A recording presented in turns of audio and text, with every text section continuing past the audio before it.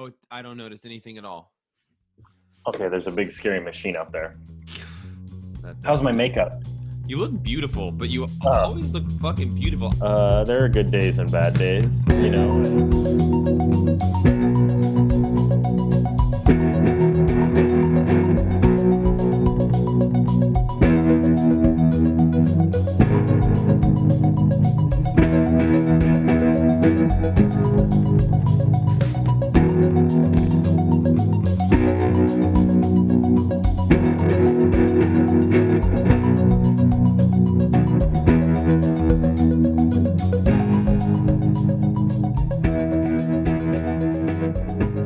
All right, well, hey everybody, welcome to Batman in Quarantine, episode number 3, Batman 657. We're just moving right along through this thing. I am Jeff, as always, and this week I am joined once again by one of my favorite people in the entire world, Justin Cassat, Bat Scholar, acolyte of the Chuck Dixon School of Batman. How are you doing this morning, buddy? Oh, I'm doing pretty good. I'm just trying to find my place. Here were I read a little bit ahead today just because I did too, because I'm getting into it. Yeah, I was sipping that Bat Brew, so I'm trying to figure out where we're starting today. I've got it as page glad to be here, buddy. One-ish. Oh, I'm so glad to see you. I'm just so glad that we're doing this, and it gives us an excuse to spend some time together in the mornings For every sure. couple of days. No, I love it. I was looking forward to it all morning. So while I was gone, I heard that you had Roman on the show. I did. And it sounds like you guys got to meet the little boy. Only just in a final page shot. So he had some work stuff he had to do this morning, and I was going to see if I could get him on to talk to me and you, since this first issue of Damian is so juicy. I thought we would all kind of love juicing from the teat of this spoiled boy. Yeah. Okay, cool. So before, and hopefully, I wonder do you think that Roman's listening to these? When they start going up. Right now, we're still in that phase of I'm kind of trying to get a bank of them together. Probably try and get like 2 weeks worth together, and then I'll start putting them up as we're recording them. I'm just terrified I'm going to fall behind, Justin. Oh, no, we got this. If anyone's going to fall behind, it's me, and I'm ahead. So, I was really worried, like, oh God, I signed up for a thing and I'm not really good at doing things like that. But this book has got. And I want to stress to all of you wonderful guests, don't let this be a stress for y'all. This is Jeff's trip, so don't worry about that at all.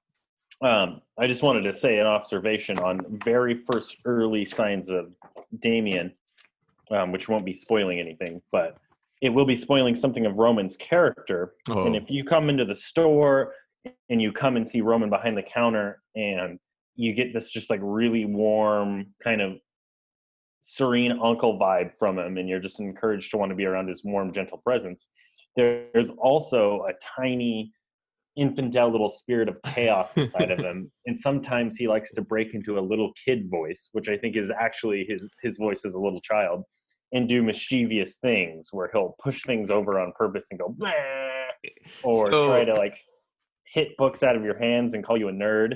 Historically, we have been doing a podcast all together called the Perfectly Acceptable Podcast for years.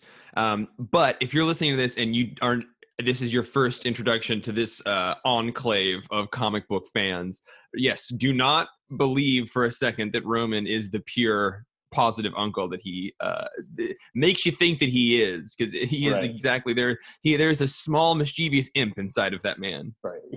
While he is that uncle, there is also he contains multitudes, and I can't help but read early Damian as that little like Roman.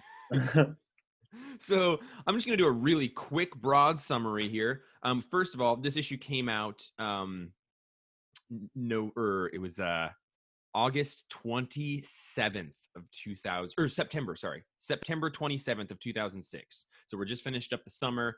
I looked, there's a whole bunch of porn books that came out this week because Eros Comics and like a bunch of other porn companies were still like highly in the mix. But 2006, wow. Yeah, I know. 2006. Those kids. That was a horny year. Oh, it was hornked out. Hornked out. Just, yeah, absolutely. Juice, sweat everywhere. Gross. Mm-hmm.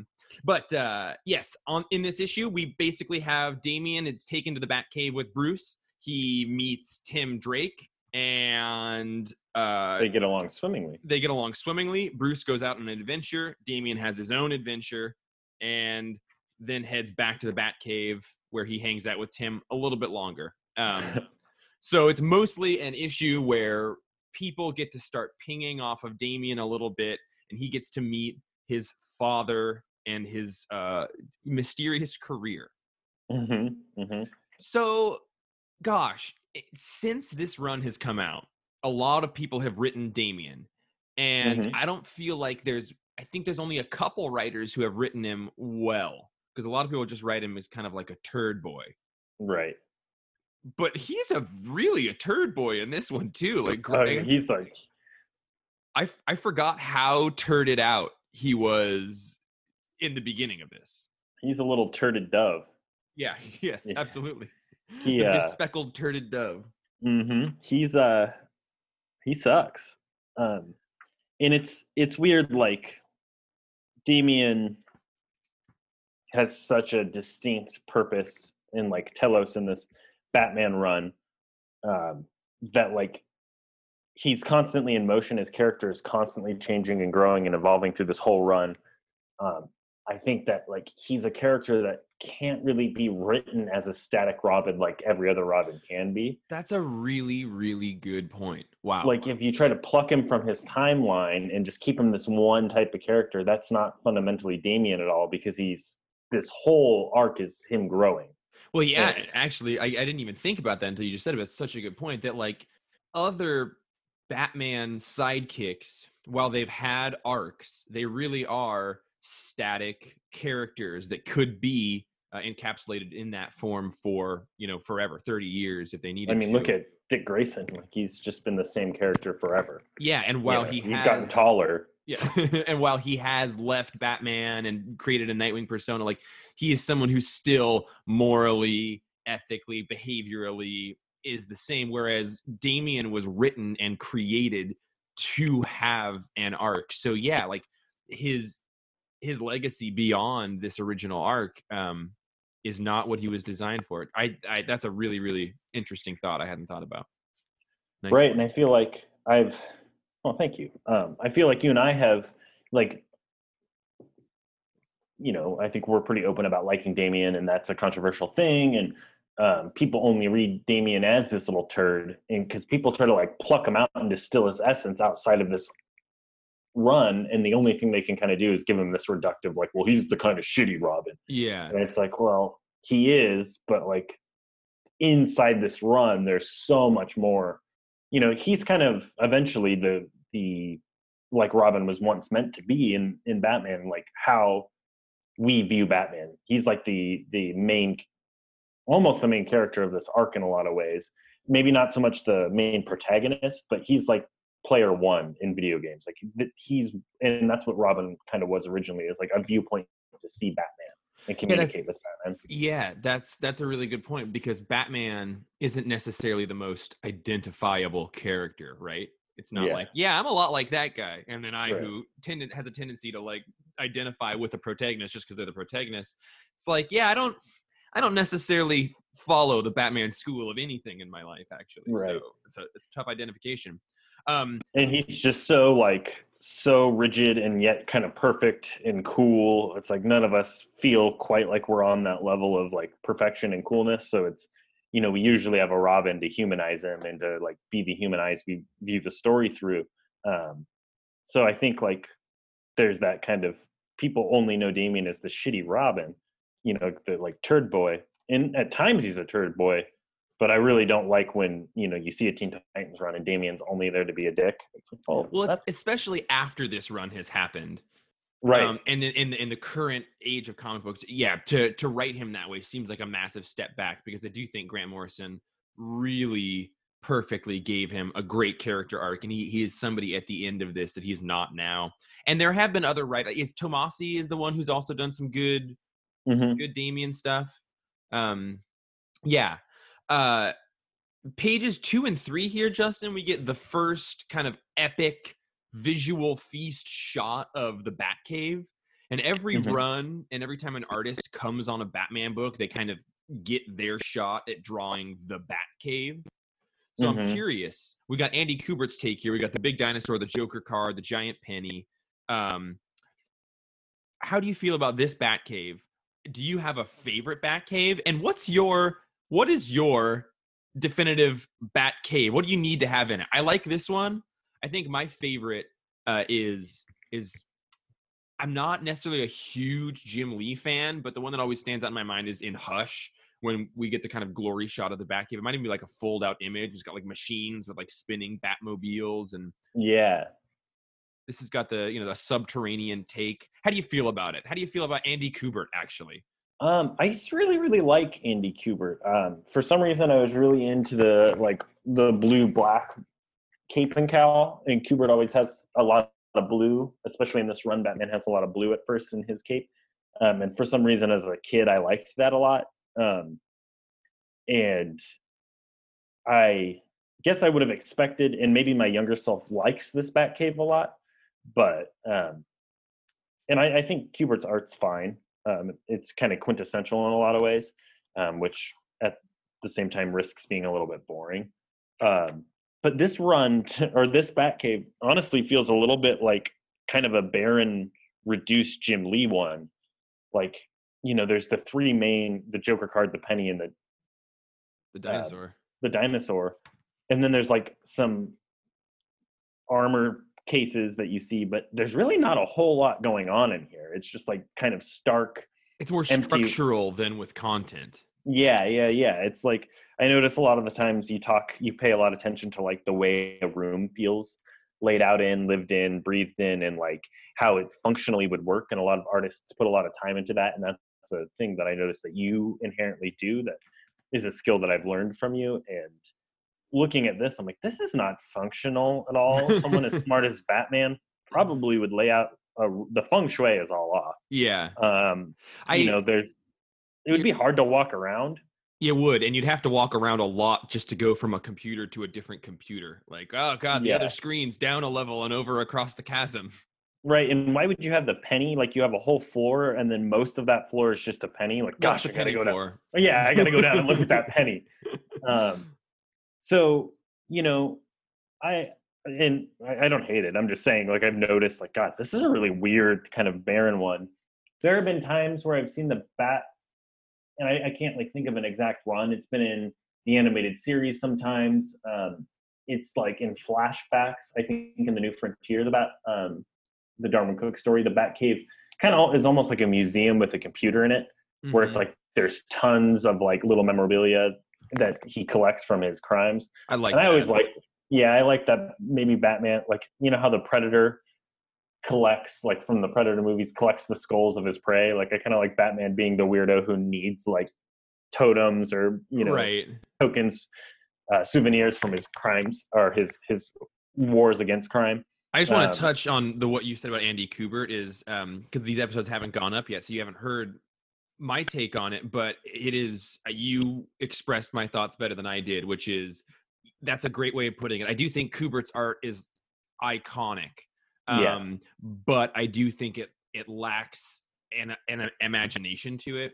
Um, and you just clarified that thought to me, and I really that's a great way of putting it because like he's not a bad artist, but he's not super exciting to me. no, and I like it a lot, but I recognize some of the liking of it is just kind of nostalgia and like what I expect comics from this era to look like. And as I'm diving into it, and there's not a complaint. Like I said, I love this run, but like the more I look back, I used to think that Kubert was just like this class, like this kind of comic book god, and it's because he was putting out a lot of work back then, and Yeah. lots of comics look like Kubert, but his environments are very, very barren, and his facial expressions are not always super great. Um, so while I think he like really defined a look, which is great, like any comic can kind of look like that and feel like a Kubert book. I don't think he's necessarily like a talented with a capital T artist. Yeah. There's not much style. Yeah, yeah. Um, interestingly, the page after that sort of big Batcave double page spread, we get Damian just like super rudely pulls off the sheet that's been covering this Batmobile he's been working on for a while. And I didn't think about this until this moment, but that kind of looks like the structure of what ultimately is the Batmobile when we get to the quietly Batman and Robin stuff, where it's kind of like a flying one. Yeah, I think that's again another Morrison being awesome Morrison, because they referenced it a few issues ago that he's working on a new Right. Batmobile, and I think that is hinted at a couple times. Yeah, he's working on it in the first issue of this run, and yeah, I think that is the Batmobile. Yeah. Right, the metaphorical new Batman that takes over. Right. So we get Tim meeting good old Damian Wayne here. I am a huge Tim Drake fan, but what this kind of made me feel is Damian is like super disrespectful to Tim, not terribly surprising. And like, I guess there's this weird feeling that this book kind of gives me about like the whole Tim Drake era, this era of Batman, or like even the Tim Drake era of Robin being Tim Drake. It's kind of confusing because like it's almost like the way Damian calls him out on how Tim is, it's almost just sort of like if your original girlfriend saw you with like your 3 girlfriend later girlfriend, and she's just kind of like a hot bimbo. Not that Tim Drake is like that, or people are bimbos or anything, but like there's this weird feeling that like maybe Batman knows that like this duality of Batman and Robin isn't the perfect system, because like, well, the first one bailed, the second one died, this third one doesn't get along with myself. There's just this weird feeling of like, kind of like, Batman, do you need to move on from this dynamic? I don't know, this sort of like denial to be working through. It seems like the Twilight era of Batman, and I love the dynamic of Batman and Robin, but at some point I kind of started to get this feeling of like, Batman, if you're as great as you are, shouldn't you move on from this thing at some point? Like, you're just kind of keep fucking up these little kids. I don't know, it was just a weird feeling I got in Damian disrespecting Tim, and Batman's like, no, he's just as good as he's great, and he is great. He's fantastic. He's probably maybe my favorite Robin, but I don't know. There was just I got a weird feeling of like denial for moving on or something that I don't know. Right, and I think that is a good observation. And at this point, like Batman is doing so many solo missions, and he is like quite a bit older, and Tim like went off and did his own thing. Like, is it really a sidekick dynamic?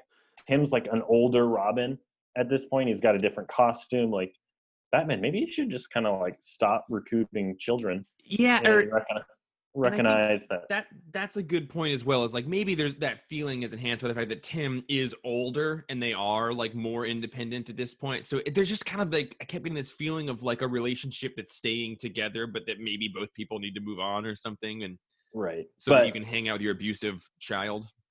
Yeah. I think there's also the reason why he dislikes Tim so much is, remember that there's this big emphasis at this time that Tim was Batman's favorite Robin. Like, they were the closest. And Batman, I can't remember if it's later in this run during that kind of Two-Face stuff, or if it's right before this run, but Batman formally adopts Tim. Yeah, I do remember that. And that's why in this he says nothing will change between us, because like they're like father and son at this point, and now he has a real biological son. So some of it is Damian like shitting on Tim because he realizes that Tim's like this weird adopted son and he's threatened by it. Right. I really like Tim. Like, I can't ever pick a favorite Robin. I resonate with all of them in different levels, but I got like still pissed off that Damian's being so disrespectful to Tim. So disrespectful to Tim, and Tim is being pretty cool, and Tim's just cool. He's just a nice guy. He's just like, hey man, like good heart. Right. I'm thinking of me as a person, and I see this like aggro little assassin kid in my, you know, who's also a threat to my relationship with this mentor, dad, uncle guy that I've lived my entire or most of my adult life with.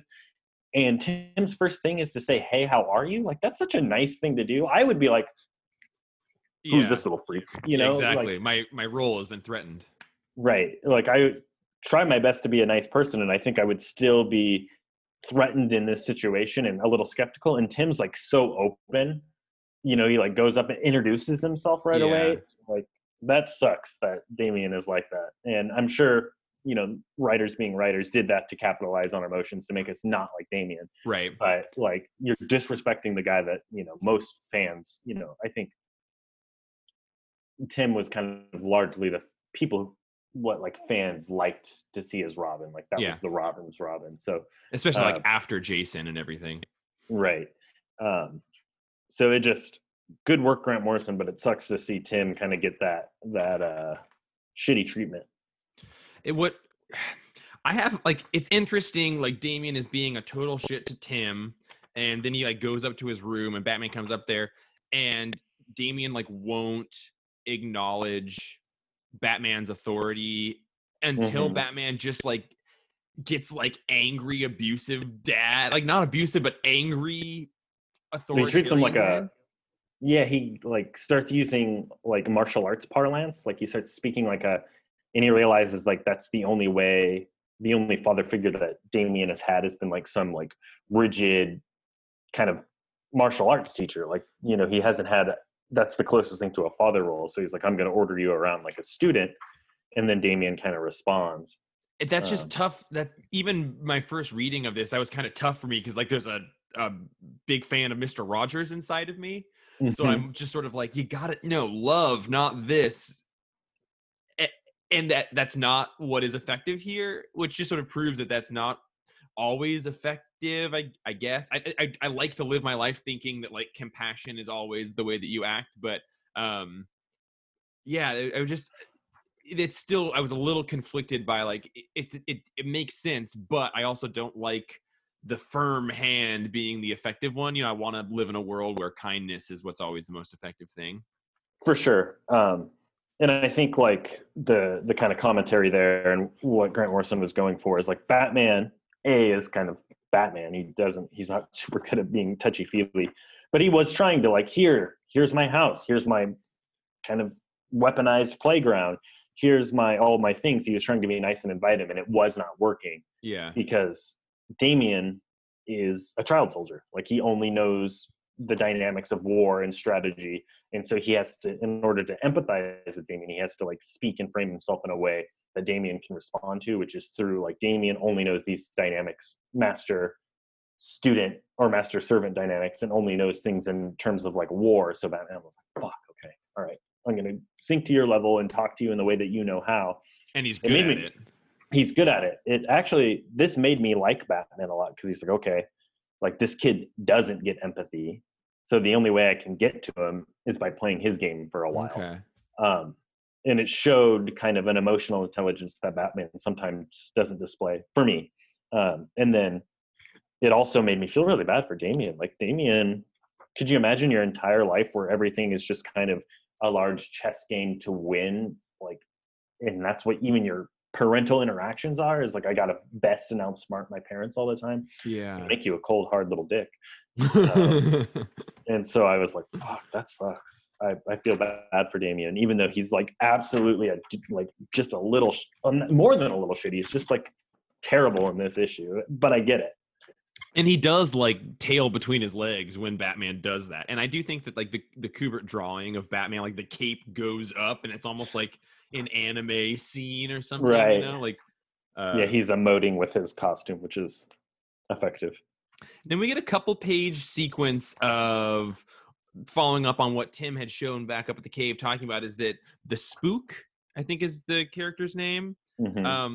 just a sort of C-list criminal, has an undercover cop going to hunt him down. They're all in these ghost costumes, and another instance of like, I think the first issue had a little bit of this, but kind of confusing storytelling, and I think that it's maybe part Morrison, but also like a good part Kubert, is that when Batman then goes to confront the Spook here, we are to understand that the head has been cut off, but we don't actually see that. We just have this one little text caption that Batman says, "What happened to his head?"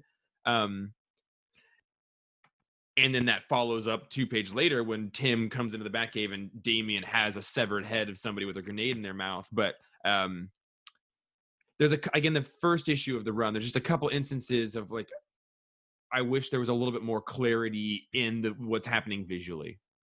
Right. I also noticed that too. There's, and I think this would be like a really big bugbear for Django, because this is the kind of stuff that Django likes. Like, this is Django's first like weapon he pulls out of his arsenal when he wants to like get on the I don't like Grant Morrison as much as you do.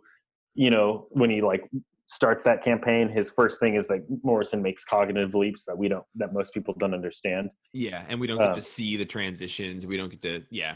Right. And I think there's a couple, my really abbreviated analysis of that is like, I think and anyone has known this and experienced this, Jeff, I know you have you ever noticed sometimes when you talk to someone who's like an expert of a thing, like a college professor or someone who knows a subject really, really well, sometimes they tend to kind of project that you know it as well as them and will make leaps that you can't follow. And then there's almost this like awkwardness that they don't quite understand that you don't know what they know. Yeah. I don't know. I felt like I've talked to people sometimes who have concentrated on a style of knowledge or a form of knowledge for so long that they can make all these quick cognitive connections and leaps that you don't necessarily make, and then you have to catch up. Sometimes my internet is unstable. Okay, never mind. Moving on. Sometimes I feel like Morrison, he's so imaginative and so he like thinks in panels and comics that his brain makes a leap in a script, and we don't necessarily have that connective tissue that Morrison has, because like, and I've seen and you've seen in his documentaries, like he has these things plotted out. He has journals just for him. He thinks in panels. He sketches out all this stuff in like really in-depth ways. So I feel like sometimes Morrison's almost, and this is me just, I guess, defending it against an invisible defense, but sometimes I feel like Morrison does get kind of jumpy with his storytelling. And I feel like that's just because he's making these huge leaps in imagination that make sense for him because he's done it so much. But for us, it's hard we miss those little details. It's also the kind of thing I can kind of forgive with storytellers like Morrison or Hickman, because I'm so like fiending for these large scale, huge plots that it's easy to kind of be like, okay, cool, that small step didn't fit perfectly or took a leap, but I know we're headed in a big area, like we're trying to get somewhere else. So that's why. But sorry, your other point. Oh yeah, I totally agree with you on that. Like if we're playing with these giant timescales, I'm a little bit more forgiving of missing one little lily pad, to get us there. But I think that is a tendency I've noticed in Morrison's work, is he misses some of the little details, and some people are sticklers for that. But also, let's remember that like comics nowadays are at a really, really high caliber with the introduction into the ecosystem of really good creator comics that raise the scale, and superhero comics have had to get better. Think about 2006 Batman comic. These were just on shelves because movies were still a thing. They were trying, like for a mainstream comic to hold it to a post-creator-owned world caliber doesn't exactly make quite a, this is great stuff, but these were top 40 songs. This is Batman in 2006. And I mentioned this last time when looking at what was coming out at this time, but this is coming out right after Civil War. Like this is so like the kind of the biggest event comic we've ever had.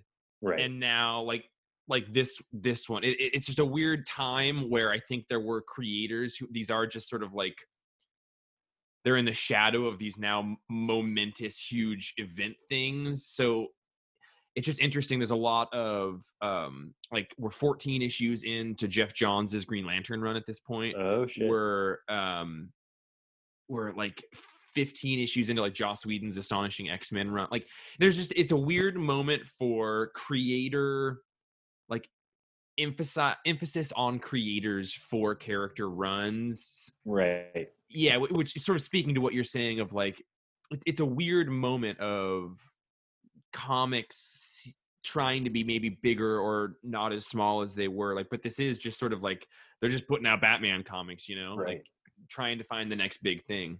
Well, Hush was a big crazy thing when a mainstream, your main Batman book, which is supposed to be like the most widely appealing thing is doing something a little different and intense. Yeah. You know, like for a large part of look at like Frank Miller's thing, that or Dark Knight. It was kind of sold as a prestige book.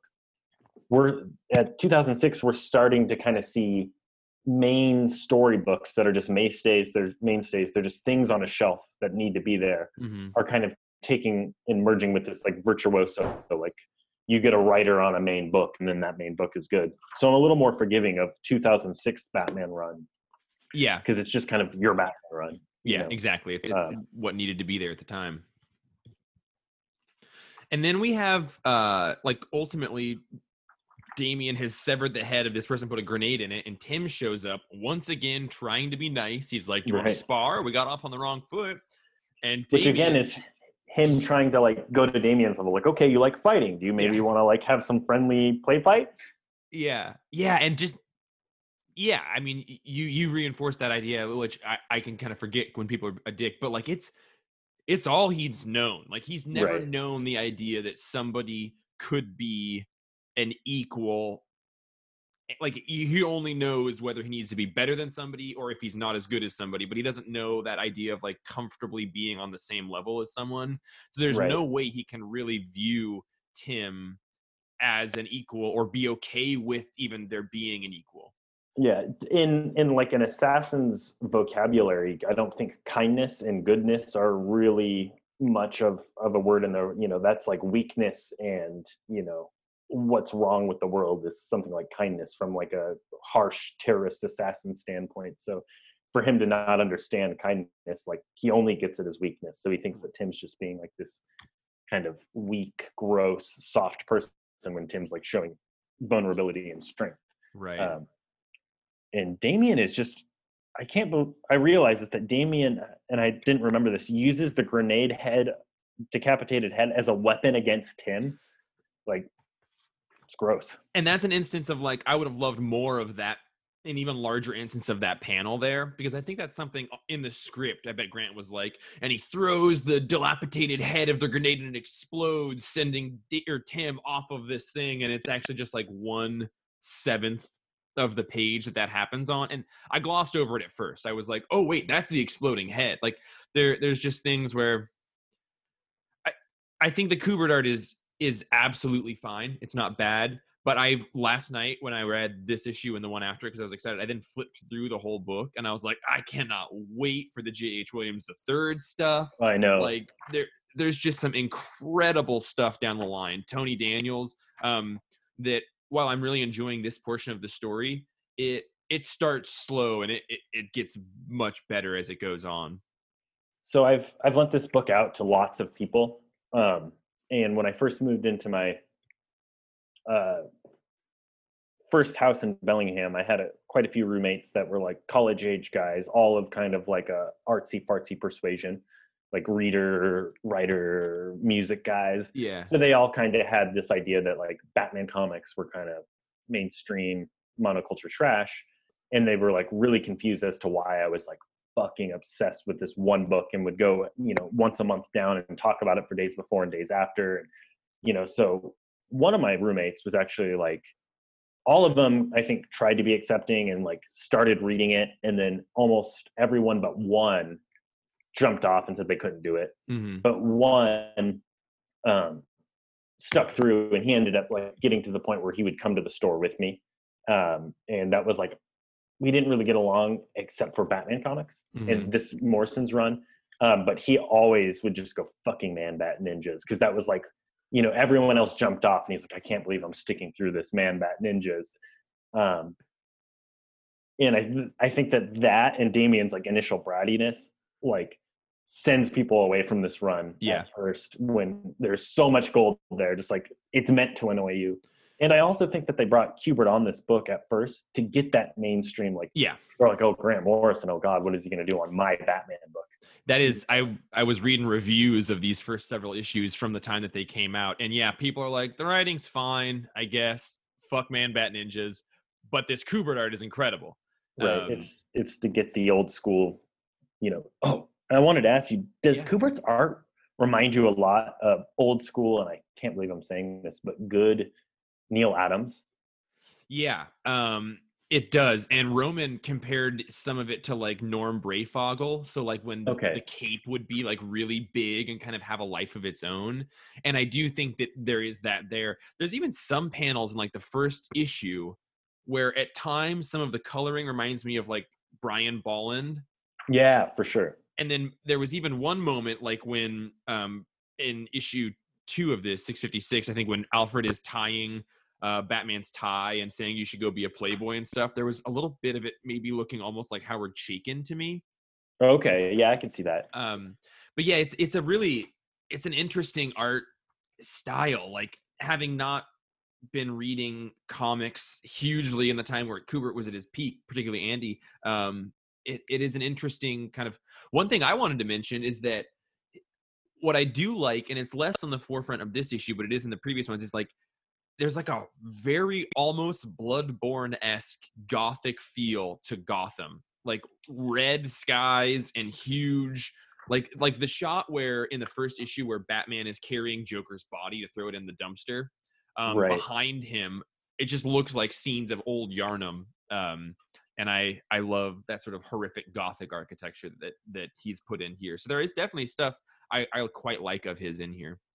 His Gotham is like dirty and rusty and bloody and gross. And Yeah. I think that's like you're total. And I even remember seeing in Wizard magazine the shot of Joker with a dead Batman on the front cover from this arc. The like double page from the first issue was a fold out in a Wizard magazine, and that's what drew me into this run. Was like, oh, this is fucked up. So there, he does do that well, but in the 5-page panel where Batman and Damian are sparring by the Batmobile, and Damian knees Batman in the stomach. The like orange and yellow background contrasted to Batman's like dramatic face. Yeah. That is such a Neil Adams thing. Like that color palette, those giant, chunky, overly big. Like there is so much wasted space in that panel. And his face looks like Neil Adams drawn face right there, though. Yeah. So I almost feel like this art, what I wanted to say, was meant to like be a point to keep old school fans and allow Grant Morrison to do something new. Like don't scare away the old school fans. We'll have Kubert, the classic, a mainstay on this, and have, you know, innovative weirdo Grant Morrison get those new readers. Yeah, I think you're totally right. That's a good point. I think that I think when you're editorial at DC, you know that you're going to be polarizing when you bring like a Grant Morrison on, especially in this time. Yeah, so to counteract that with like, okay, the people who, and I've said this, but I think it was a kind of a dangerous to like the first issue is so not actiony that I feel like the second issue is mostly a big fight scene. Almost seems like that same thing of like, well, yeah, there's going to be a lot of heady, weird Morrison jumpy stuff, but also sometimes it's just going to be Batman fighting ninjas. And I really felt like that was meant to keep kids or younger readers on. Like, you know, let's give them a Man Bat Ninja. Like, how else are you're not going to sell this run to the mainstream stuff when you start talking about the Black Hand and all the shit that eventually comes down the road. Like, people are like, what the fuck? I want a Batman comic. And that makes me want to cover this one last thing. Oh, yes, sorry. I did a little bit of recon because in this issue we get the first appearance in the glass cases of the Thomas Wayne Bat costume. Oh, do we? That like on the final page of it, as Tim is laying here beaten up by Damian, it's one of the costumes in the glass case. And like 4 pages earlier than that, it's in the glass case again. Base. So I was curious, like, what is the origin of that costume? And that costume is from Detective Comics 235 from 1956. Yeah. And in that costume, we learned that Thomas Wayne went to some sort of a costume party, and the theme was like flying animals or something. And he had that costume. And on the cover of that issue 235 from the 50s, it's like, you know, a scene of a guy in that costume punching somebody. He's like, that's right, Bruce. Like, I'm your father and I was the first Batman or something. It's just a classically Grant Morrison, like, well, here's something from 50 years ago and I'm going to bring it back for this and make people question how linked up all of this stuff is. Without trying to spoil too much, Jeff, since you know this run so well, that scene think about where that scene shows up in Batman and Robin, because that very exact scene from that cover and that issue is a piece of this run. I The forget party the and scene where it comes back, the party, but I definitely remember scenes of, you know, when the costume comes back into play here, but I can't wait to stumble upon what you're talking about. Yeah, that exact party is either referenced or he's reattributing that party to now. But that party scene is in here in this run. Which is just I love it. That's one of the things that Morrison does with this run, and we've hit on it before. But like, he's turning the entire 75 years of Batman continuity into a sort of cohesive life of a person. And he says that, like, you know, a lot of this stuff isn't forgotten just because it was 50 years ago. Like, we have the issue, we can point to it. It exists, so it has to exist somewhere. And that's a thing that I really appreciate about Morrison. So I really liked that it's already in this issue, and we get to find out where it came from. And the foreshadowing is amazing. The costumes here, and that's, you know, huge. The Batmobile is huge. Yep. And it's in this run as a throwaway thing. That is just like such good foreshadowing. Foreshadowing is hard to do. It feels easy and like it's candy, but it can be so easily abused and make writing really circular and masturbatory if you do it too much. So that is really, really cool. Again, a thing that really confused me, though, with the visual storytelling is that bloody key that he gets from Alfred. Like, I was literally just looking at that, and I think that what it is, because I thought it was a key, but I think that it's the pin of the grenade. Well, no, because the grenade bounces in the next panel, and they ask him about what they did with Alfred, and he locks Alfred in that room. Okay. So I think it is a bloody key. Oh, God. But there is no reference or anything until that point of what that is. It's just like, oh, here's a bloody key that I'm showing you, and we're supposed to know, but we haven't been told what it is. And I think that, like, we did a big special on Final Crisis, and I talked a lot about in that how I think a shortcoming is just that I don't think Morrison's scripts are the easiest for that artist to convey. And there are times in this run so far where, while I think the Kubert art is iconic, I don't know that he has the like fluidity of storytelling to really effectively play off some of these nuances that I think they're more clear in the script. Right. I think you need to, like, if you're about to get work with Grant Morrison, you need to like take a meditation retreat and then like do a bunch of psychedelic drugs as like prepping. You know, you have to like, climb Nanda Parbat and then go into a cave for 7 days in the total dark.